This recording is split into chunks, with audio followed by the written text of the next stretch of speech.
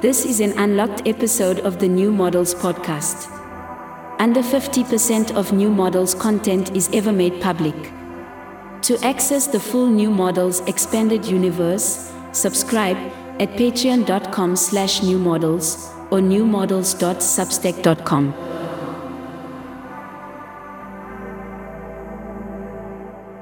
Welcome to the New Models podcast. Throughout my career interneting and culture producing, I was aware of an online figure who seemed to be really excelling at both.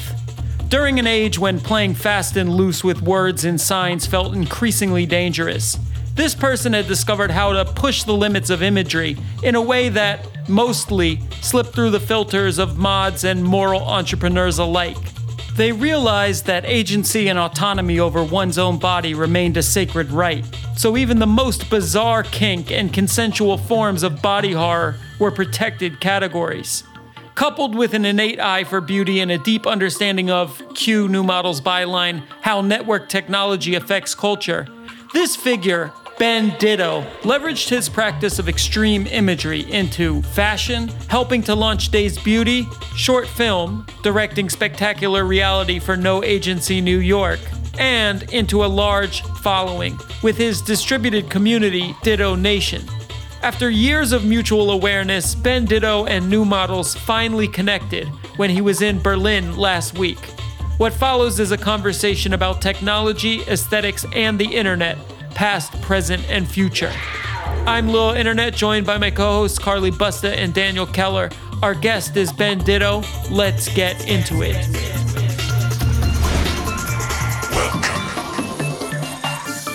New Models podcast, episode 49. GPT Ditto with Ben Ditto.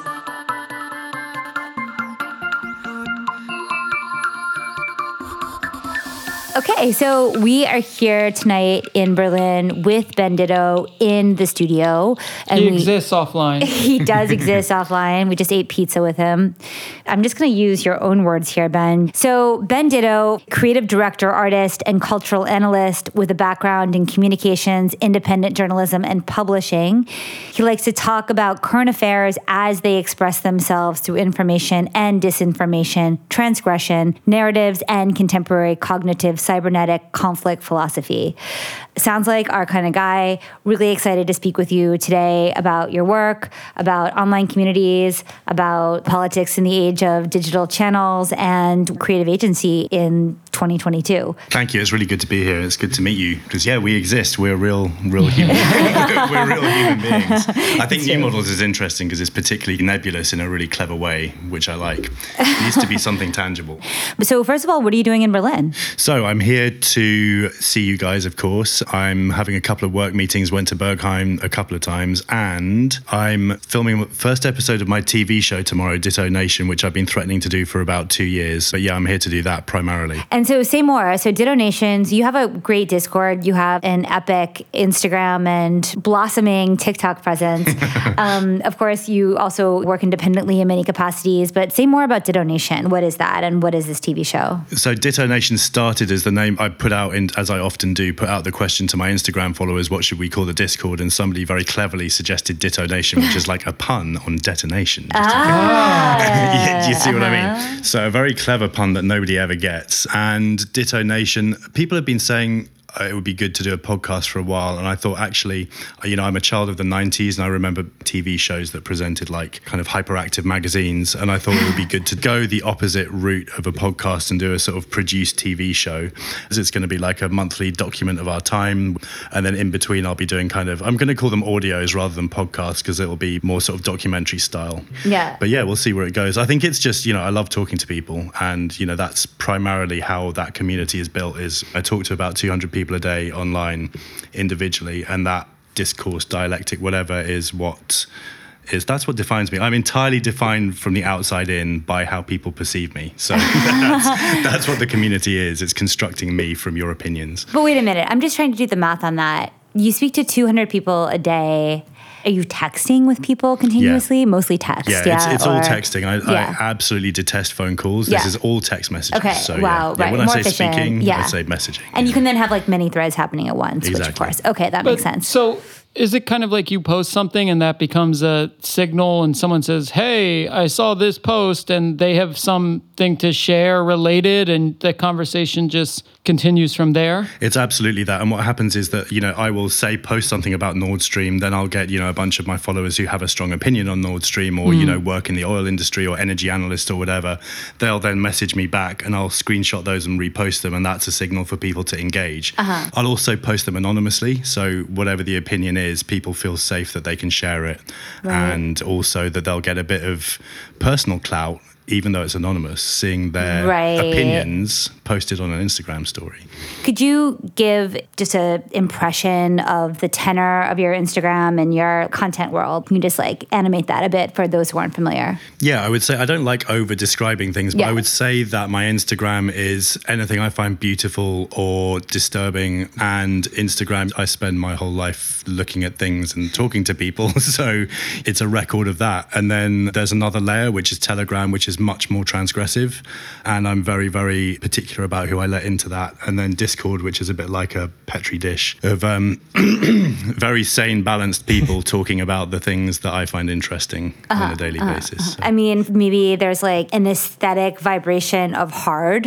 Yeah, it's a hard mood board. Hard mood board is maybe the I would quality. say I'm always looking to try and make somebody feel something that I'm feeling. So beauty or disgust or horror or... I would say Instagram is the mood board, Telegram is mood gore, and Discord is mood core. That's very good. Yeah, Very good. I mean, you could say that it's not ugly, but you're finding beauty in the abject. That's clear, right? Beauty in the abject that's a good description. There's something, though, about the character of the images you post that I feel like used to be more present, or I would see them more often online 15, 20 years ago. I mean, I remember LiveLeak vanished from Google.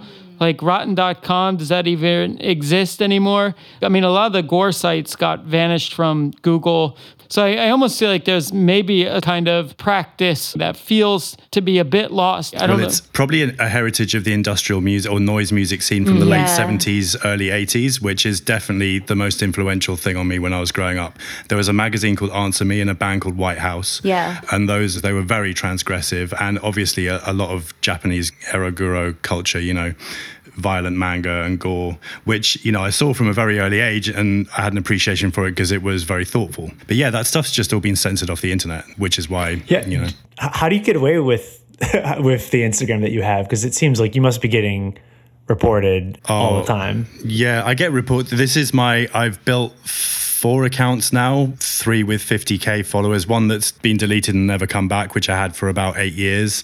The main one, which I'm using now, Ben Ditto Resurrections, I built in the last 2 years. And then the other one, which is called Ben Ditto. Meta actually gave me my original name back, but I built that in the last year.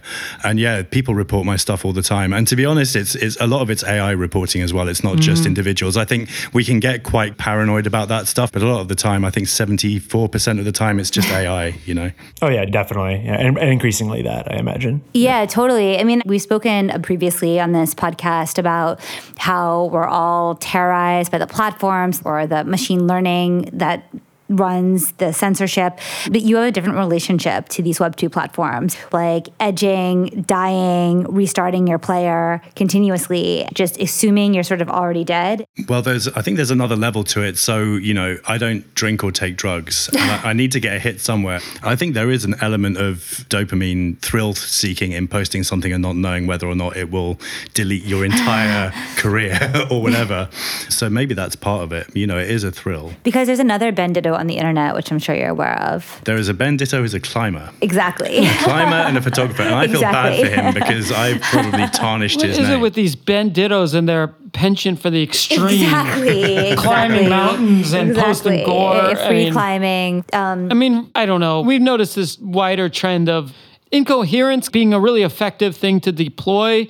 I think people are used to messaging being so refined and so clear and things being so distinctly tuned to their attention that people are really attracted to fried memes that are barely legible or that you need to quadruple take to even understand. I also, though, was wondering if just as a sort of mimetic vehicle, you imagine gore cutting through in a particular way that maybe breaks the hypnosis of the simulated space or is almost like a touching grass, like a getting resynced with the base gross reality of living? I mean, how do you imagine it operating as a purely mimetic vehicle? That's a really interesting question. I think that yes, I would see the action of me posting something like that as a specific act of violence intended to disrupt people from being anesthetized, for sure. But at the same time, the paradox there is that the act of doing it means that you must be numb to something, and that paradox is interesting as well.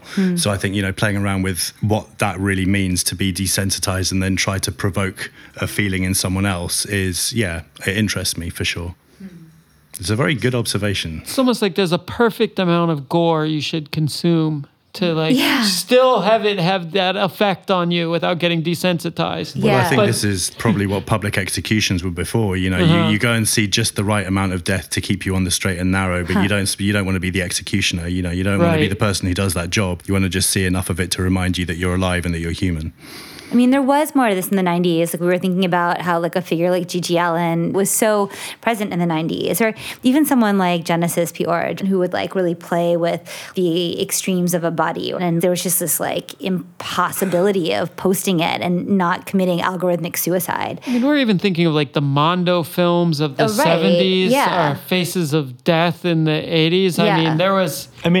I'll be contrarian here because I just feel like this is all the same limbic hacking kind of content. And you can say that things are sanitized, but there's like Dr. Pimple Popper has a TV show that's on like broadcast cable. It's not even just niche internet content. Like, there's absolutely plenty of like institutional venues for really disgusting abject stuff. Maybe it's dressed up generally. But I mean, even the fact that Ben has managed to have multiple accounts get, over 50,000 followers posting this kind of stuff, I wouldn't really call it transgressive in sense of like going against the purpose of the platform, of attention itself.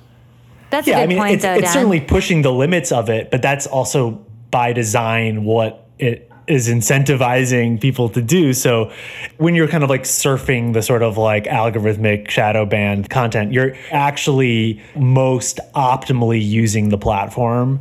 In the same way that like, a lender, if you don't get any defaults on your loans, you're not actually taking enough risks. And it's like, it's kind of actually how, an extreme user who is really going for most limbic stimulation should use it, right? Like, by design. I think I have an interesting anecdote to say about. I think that's true. I think that, when my first account got taken down, actually my second account got taken down during the outbreak of the war in Ukraine, somebody from Meta contacted me from their thought leadership unit, the European thought leadership unit, and helped me to get my account back. And we had a nice call, and they were kind of archetype of who you would expect to work for a tech company. And we had this call, and obviously I was considered a thought leader at the time because I was pro-Ukraine, and I don't think this person really understood the rest of my content. So she got my account back and helped me out. And then I think she realized, oh, hang on, he's not actually leading the right kinds of thoughts, and then stopped speaking to me and refused to work with me anymore. So I think that there's, the fact that a company like that even has a thought leadership unit is quite worrying because what are the thoughts they want to lead? But I also agree completely with what you said in that, if there's no thrill in the use of a platform, then people would switch off quite quickly. So I think that they do need that transgression. Well, I know transgression is the wrong word. They do need people to fuck around with it to keep it interesting, but they don't want to say that that's okay. Do you see what I mean? They need you. They want plausible deniability, but they do need that stuff on the platform for sure. And, in the same way that Trump was good for liberal news, it's a symbiotic relationship in a way. But it's true. Like the Explore page, if I'm going to go and like DM you, Ben, like I'm going to look at like a whole grid of images, which are like variations on gore, sex, or various limbic type things. It's always what rises to the top of that Explore page without fail. It's also interesting with gore. It's like the context really matters, right? Like medical context, okay. Like a car accident, I think is like not okay. Like med spas, okay. Exactly, right? It's like you can see like hoses like sucking fat out of a butt. Like no, for real. Or like vampire facials, totally fine. Right. But, like, I guess there's war. some matter of consent there or something, which is what it comes down to. But yeah, that it's I have to hashtag everything medical education. That's why I have that hashtag. And actually, I mean, I have to say, guys, I do know quite a lot about their content moderation now. And it's anything in a medical context is okay. Anything that isn't is almost always not okay in terms of gore. So that has evolved considerably over the last 10 years. Are you in any groups or talk to any people who do sort of the reverse engineering of the algorithms? I know on TikTok it's huge. Like people will have like wall mind maps, like, you know, serial killer or something, where they're like figuring out all of the different levels that are unlocked after a certain number of views or likes. It's kind of, I think, an interesting fringe hobby to try to reverse engineer the algorithms. I don't know if you've don't think it's as much of a big thing on Instagram because I think their algorithms are quite stupid. So I think the TikTok ones are very interesting and very good, quite frankly. Do you remember when everybody was harvesting their personal ad data? There was a day when you found out you could go into your system preferences and then everybody realized, it's just not that scary. This is so stupid.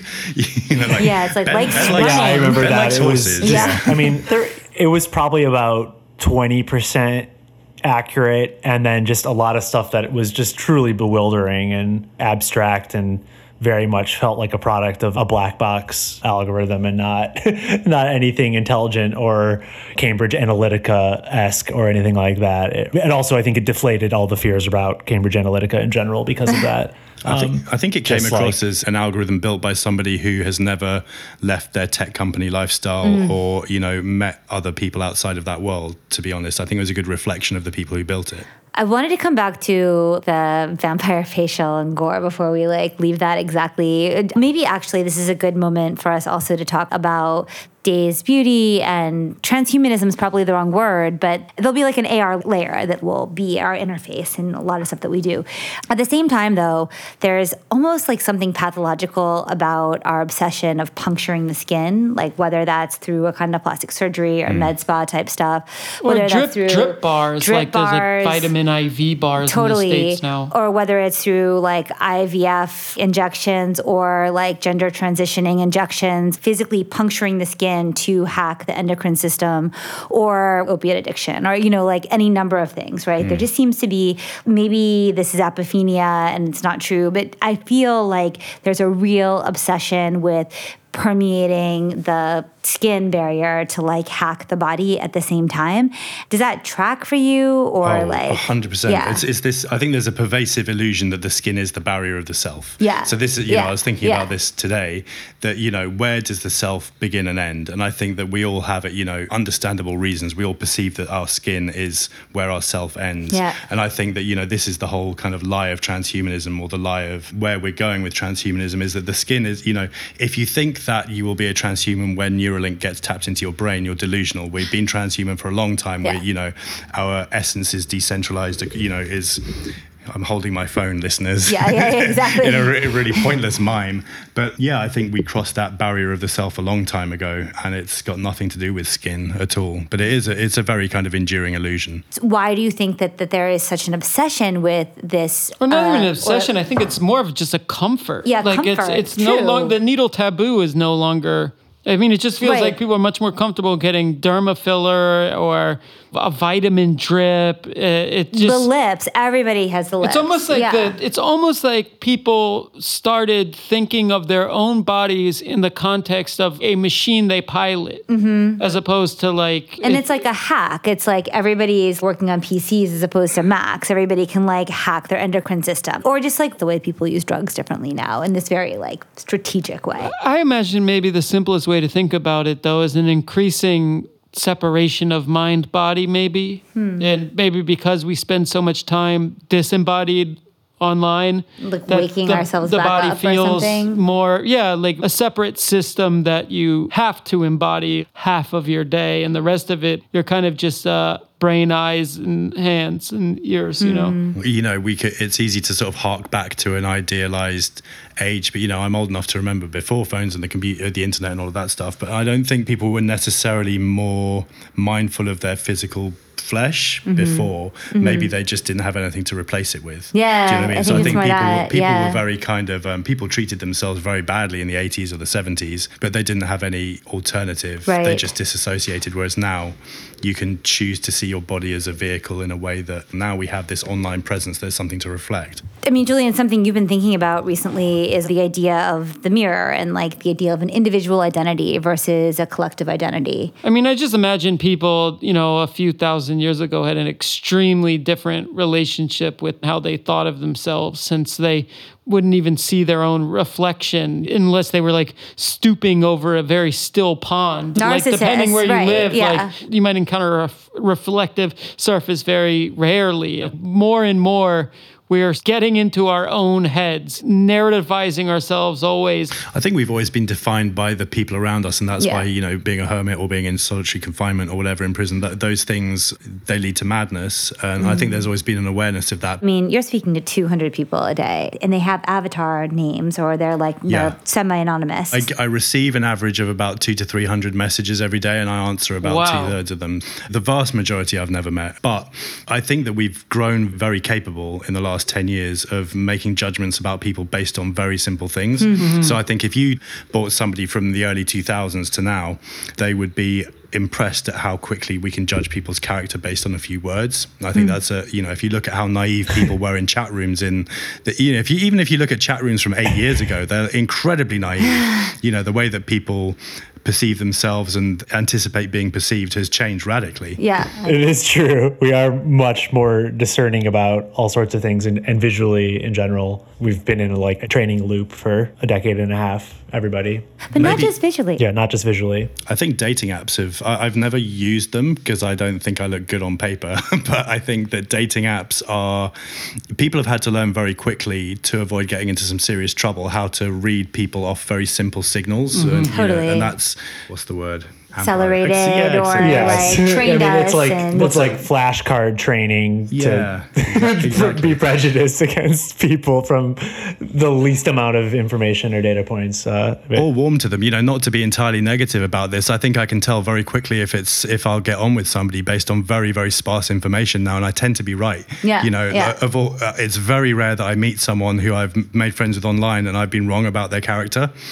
Sometimes they're nicer than I expected, but they're never awful when I was expecting them to be nice. Yeah, to be fair, it's not just about discerning, it's also about signaling and people being better at doing that and sort of knowing which things will signal your general affinity groups, etc. I guess it's both. It's true, though. I mean, you can look at one text, literally 4 words from a politician and build an entire character off of 4 words said to X subject. So we have become much more And that links sharp. back to GPT-3, language learning models, which can learn to do quite convincing impressions of people based on very limited training data.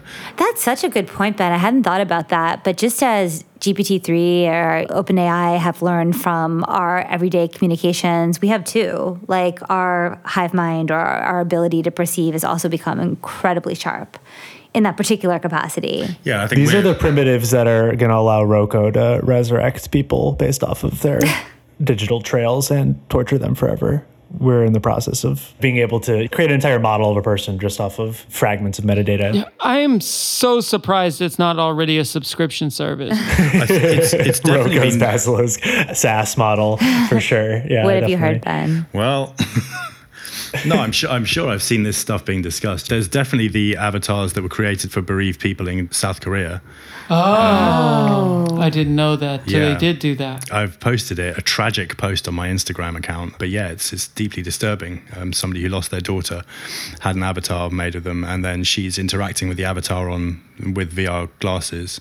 And this is, it's really not long until we'll be able to feed very basic online AI programs a few photos of somebody and a few of their letters or recordings of their voice, and it'll be able to reconstruct a why character. A few? You give them the Facebook login, their Gmail login, their Instagram login. They have millions of words of conversation. I mean, you're going to have a really rigorous accurate model from that. Probably because your loved ones wouldn't want a rigorous, accurate model. They would want an idealized version, so they'd want to have it highly edited. Do you know what I mean? I think if I was it will already be that in theory if it's revealed preferences as far as like posts and not just like browsing history. That might not give you the best impression of the person. But if it's the stuff that they're deliberately showing, then I guess it would already...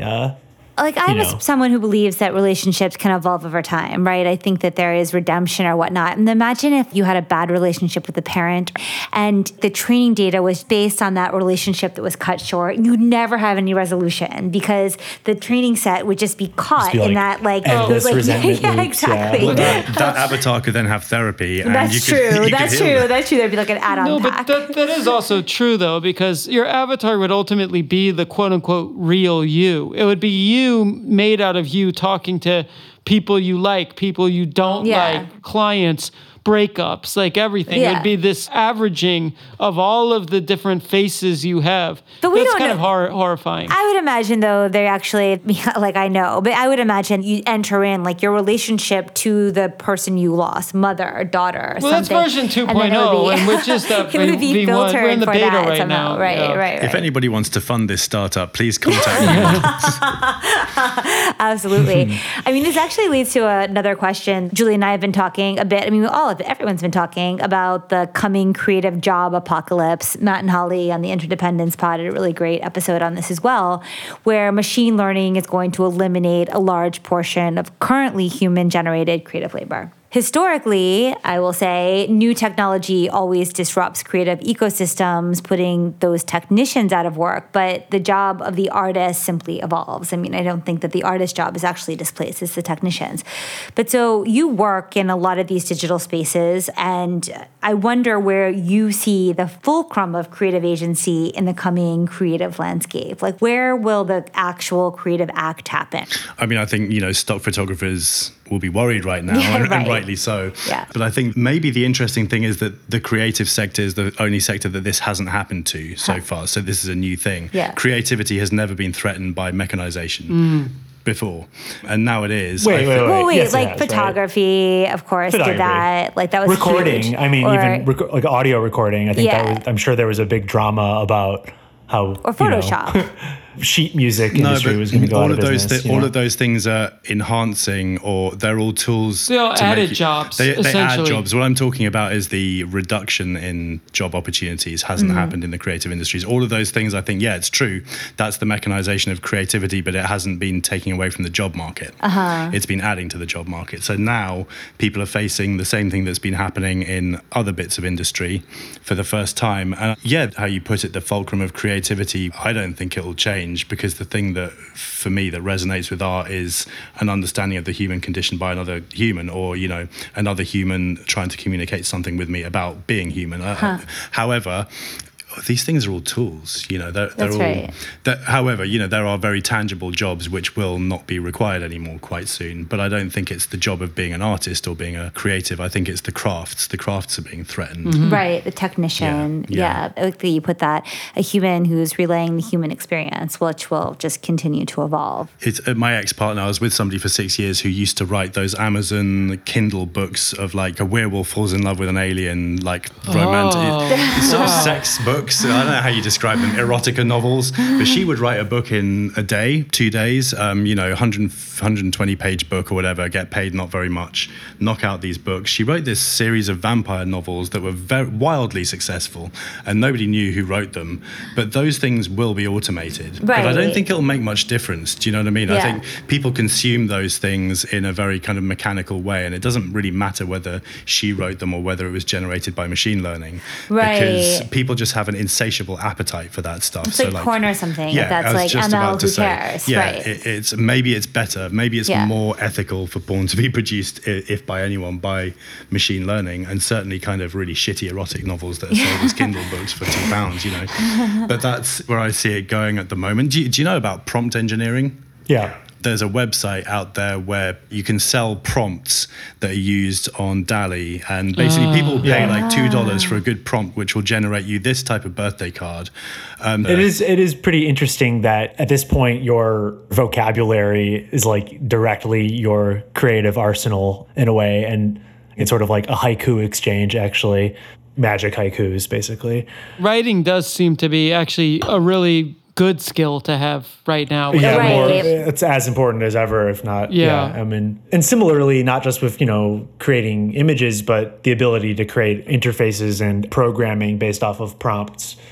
Similarly, really good writers will actually be able to incant stuff into existence. Starts to feel it's a very like cult or like magic process, like you're trying to discover like That's true. true The names spell. of a certain aesthetic or something. But this is where coding is going. What we're talking about is kind of the humanization of coding. And I think that, however you want to describe it, a magic spell or a prompt or whatever, these are all kind of humans using language to create effect. It's, I think, the evolution of coding. I mean, I was thinking about this. I was like cleaning up my HTML site. I don't really know how to code, but I felt like, isn't there some language application where I can simply say float center of screen and it just does it? Like, why do I have to Google each of these steps and then add the code in? Within the next year and a half, you will absolutely be able to do that. I mean, I've definitely seen demos of that even a couple years ago. I think even just using like GPT-2, not even GPT-3, but I would guess that that's really is coming very soon. I think it's probably the same as legalistic language. Maybe it's about maintaining jobs within the very large IT sector as well. If you invent something that writes everybody out of a job, then the people they're not going to be responsible for creating their own destruction. Do you know what I mean? Those guys. It's kind of interesting. Well, yeah. You think, Dan, that's not enough of a barrier, that if it can be done, it will be done? Yeah. Oh, I mean, if you think about like lawyers are for sure affected, maybe more than anything. They're one of the first to be out of a job because most lawyers could be reduced down to an algorithm as far as finding precedent and the way things are supposed to be written. That's like actually one of the easier things. And I think the same thing with interface design. That's definitely going to become commodified next. I have a sort of just like a practical question. Like, what platform are you releasing the TV show on, and how are you thinking about distribution? I'm calling it a TV show because that's the intent, that it's perceived as a TV show rather than a vlog or whatever else. And I think that's also because I'm a, child of the 90s. But I'm going to be starting a Patreon and probably just hosting them on YouTube. Nothing that revolutionary. However, I think we're going to be doing some episodes on things which you can't put on YouTube, which we'll put on BitChute and then post links on Patreon. Oh, cool. So yeah, I wish I had a more imaginative solution to this stuff, but ultimately I want it to reach as many people as possible. The tone of it will be very accessible. Yeah. Why not put it on the place? That's why, whenever we have this conversation about Instagram content moderation, people are like, oh, we should start a new platform. Well, there's a billion people there. Do you know what I mean? I want to reach as many people as possible. And so why would I go to the most niche place to post it, like Vimeo? There's not actually that much choice, really. Yeah. No, I mean, I think that those monopolies are only getting stronger, and you see that with YouTube becoming, the biggest podcast platform. It's like even audio-specific platforms can't compete with the network effects, and so. Yeah, I don't think that there's any reason to try to fight against that. There's also no reason to be exclusive to those platforms. And if you have content that isn't platform specific, there's no reason not to just release it in lots of different distribution channels. And that's kind of how I perceive you guys as well. Like when I think about New Models, I don't align it to any specific platform, which is interesting. Cool. And do you know about Nexta? Nexta TV is a Belarusian news platform based in Poland. I subscribe to their Twitter. I always found that, I can't remember their founder's name, but he was really interesting because he would say like Nexta is just the idea and the content. It doesn't really matter where it is. You can find us on Telegram or WhatsApp or YouTube or Instagram or whatever. It's just Nexta content. We don't really care where it is. We just want to get it out to people. And I think that's a very good model going forward because we can't rely on any single platform. Yeah. Also, maybe Web3 will take off and we'll all have our own servers and be able to be the masters of our own destiny. The Web3 application of that is not necessarily like having your own servers and it all being, like cypherpunk version, but even things like, guilds.xyz, it allows you to have a sort of platformless guild where you're getting Discord and a Telegram and other platforms all using a decentralized registry, and I do think that makes a lot of sense, and it allows for a community to exist on all sorts of different platforms at the same time, and that definitely seems like the way forward, just obviously.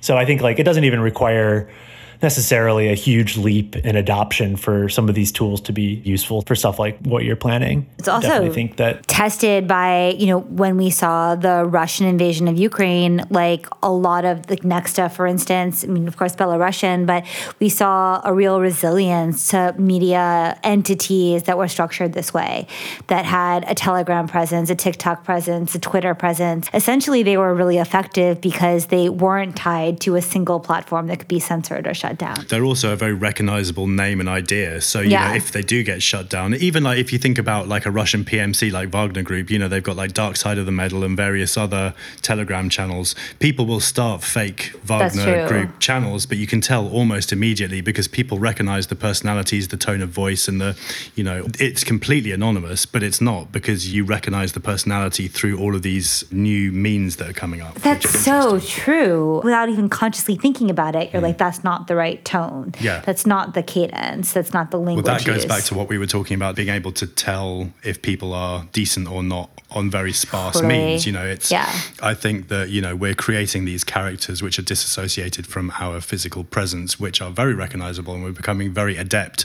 at reading those and recognizing them and warming to them or whatever. It's a fascinating angle. Yeah, I mean, I do think this is also an emerging theme within Web3, but like how you can have kind of verified identity that isn't tied to a platform. That is a kind of a huge thing that needs to be solved, especially if you want to have this sort of non-platform dependent media outlet that exists in lots of places. And yeah, there's a big, I think, kind of battle for this namespace, and definitely not any clear winner yet on how that'll be done in a way that truly is like portable between all these different platforms and allows you to have credibility and reputation and stuff attached to that name. It's a big question, and how to do that in an ethical way that isn't just totalitarian, a whole other question, but interesting. I think the true answer to that is peak surveillance technology. Do you know what I mean? The answer to that is very, very authoritarian. Technology is being used for something ostensibly utopian or positive. I guess, like, as an interesting thought experiment, I was talking to a friend the other day.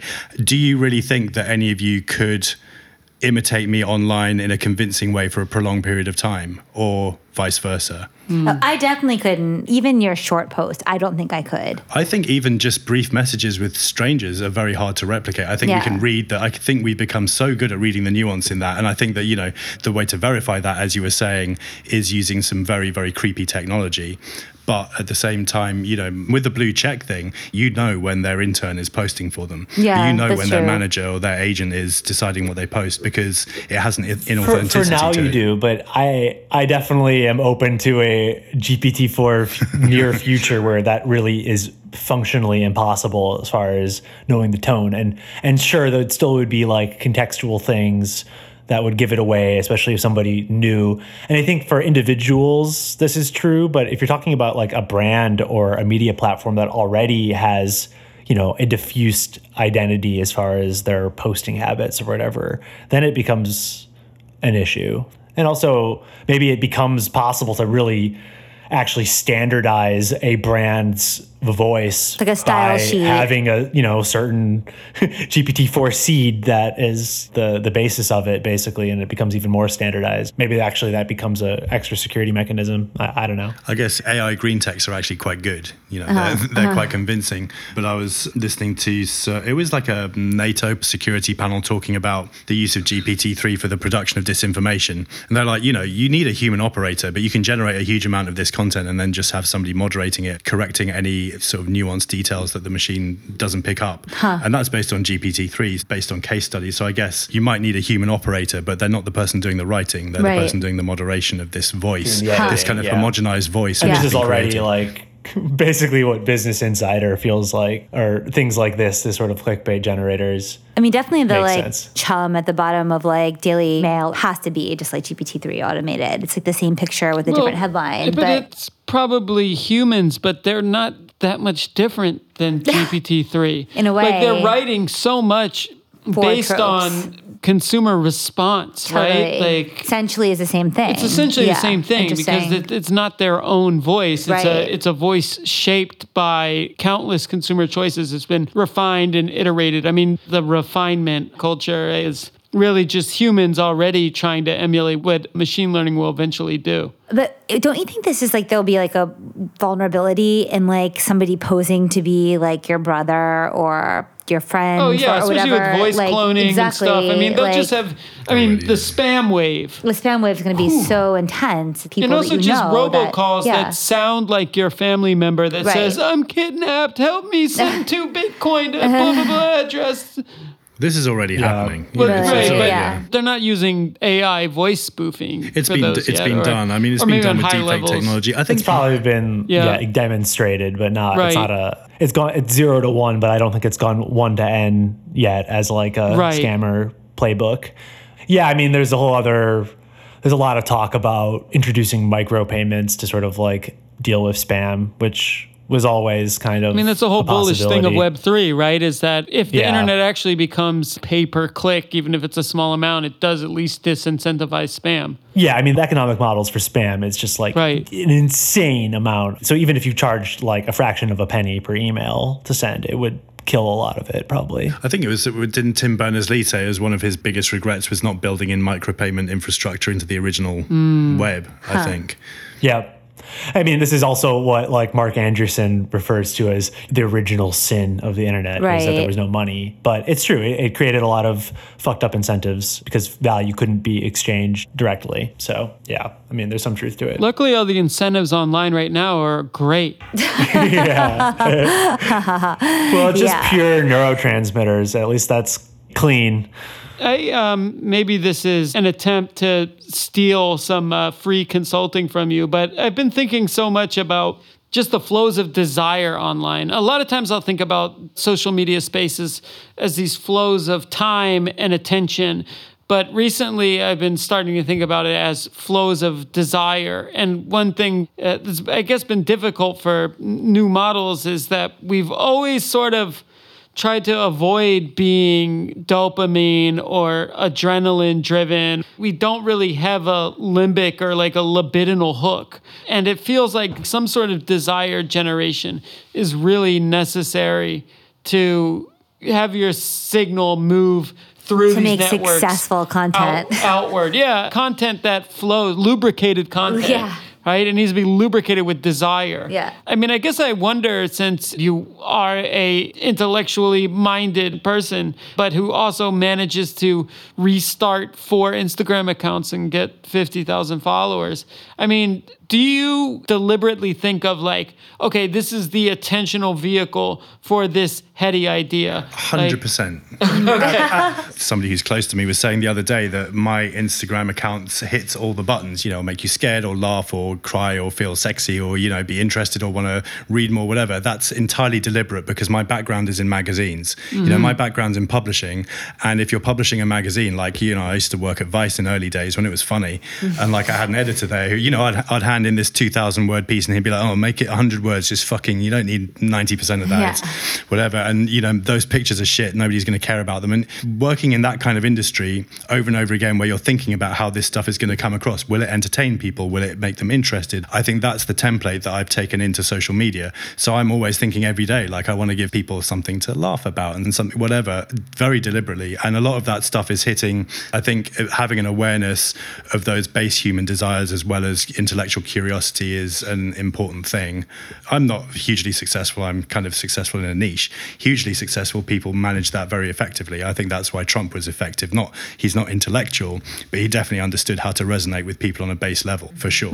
He was like mastering it. There's also I wouldn't say there's necessarily empathy in Trump, but there is an empathy of how will what I'm saying be perceived? What does the reader have to gain from this? There's a thinking through, not just what I want to post. As you always say, so much of the internet is just fleshlighting. Utilizing silicon to make yourself feel pleasure. Yeah, exactly. So and it's whether it's an iPhone or a fleshlight, you're doing the exact same thing. Yeah, but there's a little bit of delayed gratification where you're like, what will the prospective viewer, what will they experience when they receive this content? Well, this is the difference between a good shit poster and a bad shit poster. Do you know what I mean? I True, think that a good shit poster has empathy because they will be thinking while shit posting about the effect that this posting has on the recipient. Totally. And I think that a good, there are also, as you were saying with journalism or working for magazines, there are plenty of people who don't think about that for a second. They just think about themselves looking clever or getting paid. Yeah, exactly. And I think that is, in turn, that's bad content, as we call it now. But, do you know what I mean? I agree, yeah. But then who are you empathetic with? I guess for success, you're empathetic with the mid, like literally, right? You have to have an imaginary audience or somebody who you're imagining receiving the content, right? And I think that has to do with the scale you're aiming for or your ability to scale. Isn't it just people like you? I can only empathize with people that are broadly like myself, and I think that is reflective in my audience. And, when you describe that kind of mid, the sort of height of the bell curve, the most successful people probably are situated in that same place. Do you know what I mean? It's quite rare to have somebody who's very successful but occupies a niche that resonates with the vast majority of the general public. Totally. Do you see what I mean? So we're probably all ultimately being masturbatory with this stuff and empathizing with ourselves or our own reflections. Yeah, that's totally true.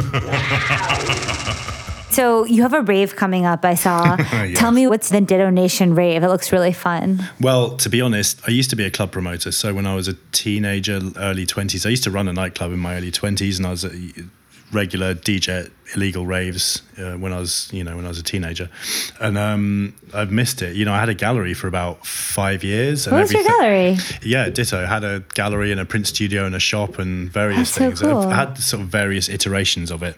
It used to be called Ditto Press, then Ditto London, now Ditto Nation.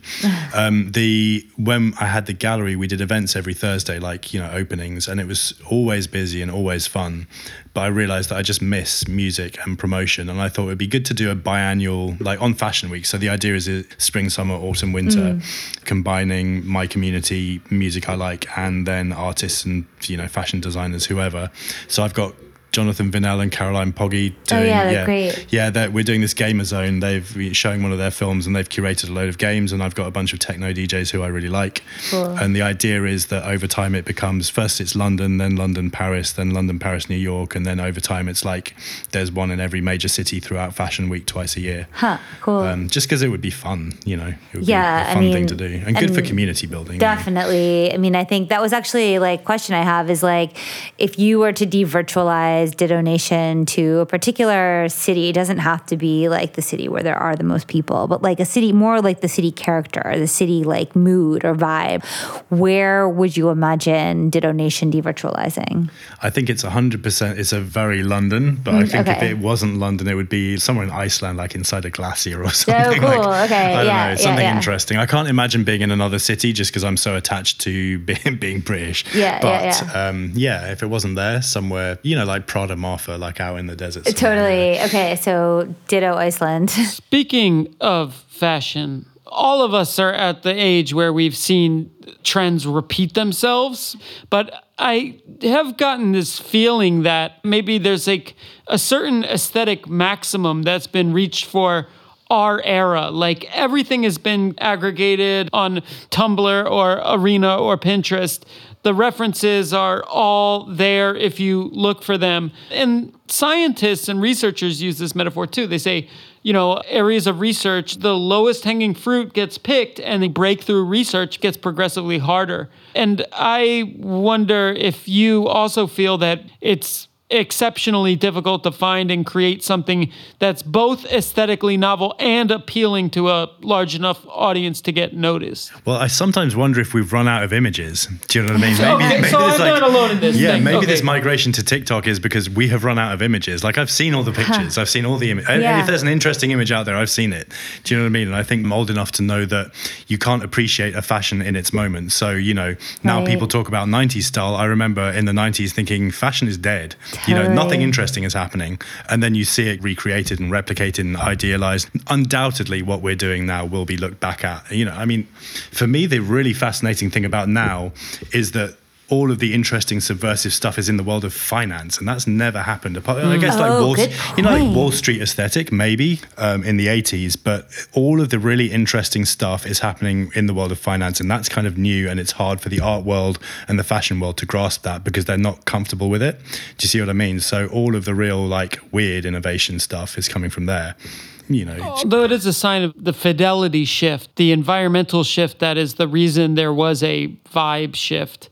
I guess the easiest way to allude to it in terms of Web3 is once you attached money to the internet, it basically was like the radioactive stain that they put in your blood to like see how things flow through you. It was kind of this like stain that allowed you to see how desire flowed through the internet. These like very large networks of people. How currency, how literally currency. Yeah. How like emergent organizations and groups would emerge. But when you say fidelity, you mean resolution, a level of resolution. Right. Yeah. Or like the fact that machine learning was able to fold all of the proteins, which we've never been able to do. Like that's a scale much smaller than we've been able to actually access before. Right. In terms of medicine or things like this. And our understanding of our body and biochemical construction of discovering the brain. new materials as well, like all of that stuff. It's prohibitively expensive until you have machine learning. But I like the idea of an immutable, decentralized stain.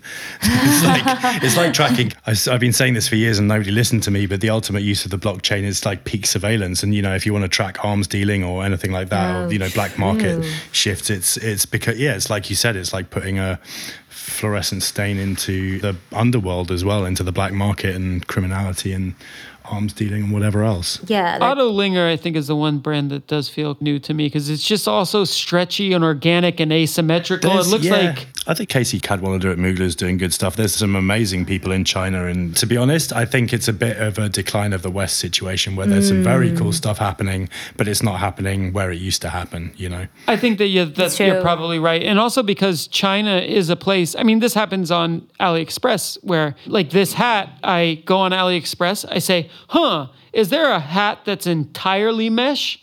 And I type it in. And someone has made it, and like I order it. downloading fashion. It's like downloading fashion. It's like AI It's like DALL-E for items. Yeah. And so... and like 5 days later, it's here. Right. Yeah. So I can totally imagine China, because fabrication, right? Like you can get anything made there. So it's...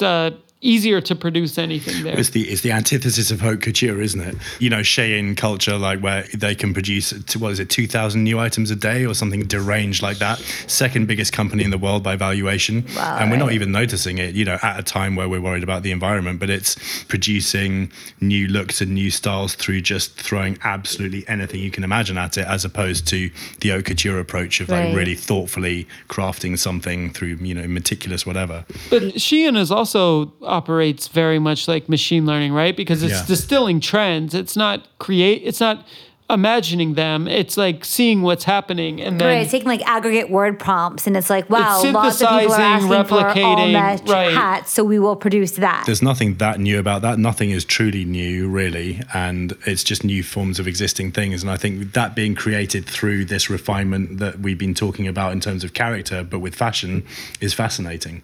And there are people doing like AI generated fashion shows and that kind of thing. Mostly it just is nonsense. Yeah. But some of it won't be. Some of it will be interesting. Yeah, I always feel like there's these limiting factors, like your supply chain and your ability to take an image of your look and distribute that, and then access to new materials. And like we did hit a certain peak sometime in the aughts, like the supply chains are all linked. And now maybe new fashion will come through limitations, like will come from stoppages of global supply or real demand to be more ecological. Like my mesh hat, my all mesh hat didn't arrive, so I had to make one. Yeah, exactly. I was at Do You Read Me the other day, a really great magazine store here in Berlin, and the guy working there, I was actually asking for an issue of Batshit Times, which you had an interview in, and the guy from Batshit Times is in the New Models Discord, and he said he was dropping some off at Do You Read Me, and I went there and asked if they had it, and they said, you know what, it was great, but we didn't have space on the shelves for it. There's a magazine boom. We have more magazines than we've ever seen in 20 years coming out, and I wonder where... Is there a renewed niche for magazines? Do you think there's a magazine resurgence? Do you think all these new magazines are just what people with trust funds did over COVID? How do you? I absolutely think that's what I don't, batshit times aside, which I think is amazing. You know who you are. I think a lot of it is just people who've been bored for the last 2 years and not had much to do. And to be fair, why not? But I don't think I'm not picking that up in the zeitgeist that this conversation's been happening for so long. And like 4 years ago, I remember there's a magazine shop in London that was saying, everyone's putting magazines out now. Yes, but 99% of them are drivel. Right, drivel. yeah. And, how many good new magazines are coming out? I mean, I think some interview, you were like, yeah, well, Instagram is, for all intents and purposes, a magazine for me. I treat it that way. Yeah. I think about it, editorializing it that way. And I think the magazine has a really interesting historical format, one that's co-evolved with modernism, one that's important for identity formation. Also, the etymology of the term is very... a storehouse for goods, ammunition. Ammunition, right? Yeah, it feels very complementary to your Instagram magazine. True, like a literal cultural ammunition of some sort. But I mean, I'm interested in how the magazine can take this form that lives across different platforms and formats. Like, can there still be this idea of filtering the mess of the world, providing a space for identity formation, giving some kind of cultural value? Like, it just doesn't necessarily need to be in print. I'm not sure. I think it might have finally died. I think that there is no joy in shooting fashion editorials anymore. And actually, the only magazines I really buy now, I still buy Wired, but I read, like The Economist and Private Eye and stuff like that. They're like factual magazines. Like news sources. Yeah, exactly. I don't see any particular joy or innovation in the print magazine. I don't know. Also, the relationship between like advertiser and content creator, like the magazine used to hold together. Magazines are always less about producing content than producing audiences. And audience production is still necessary.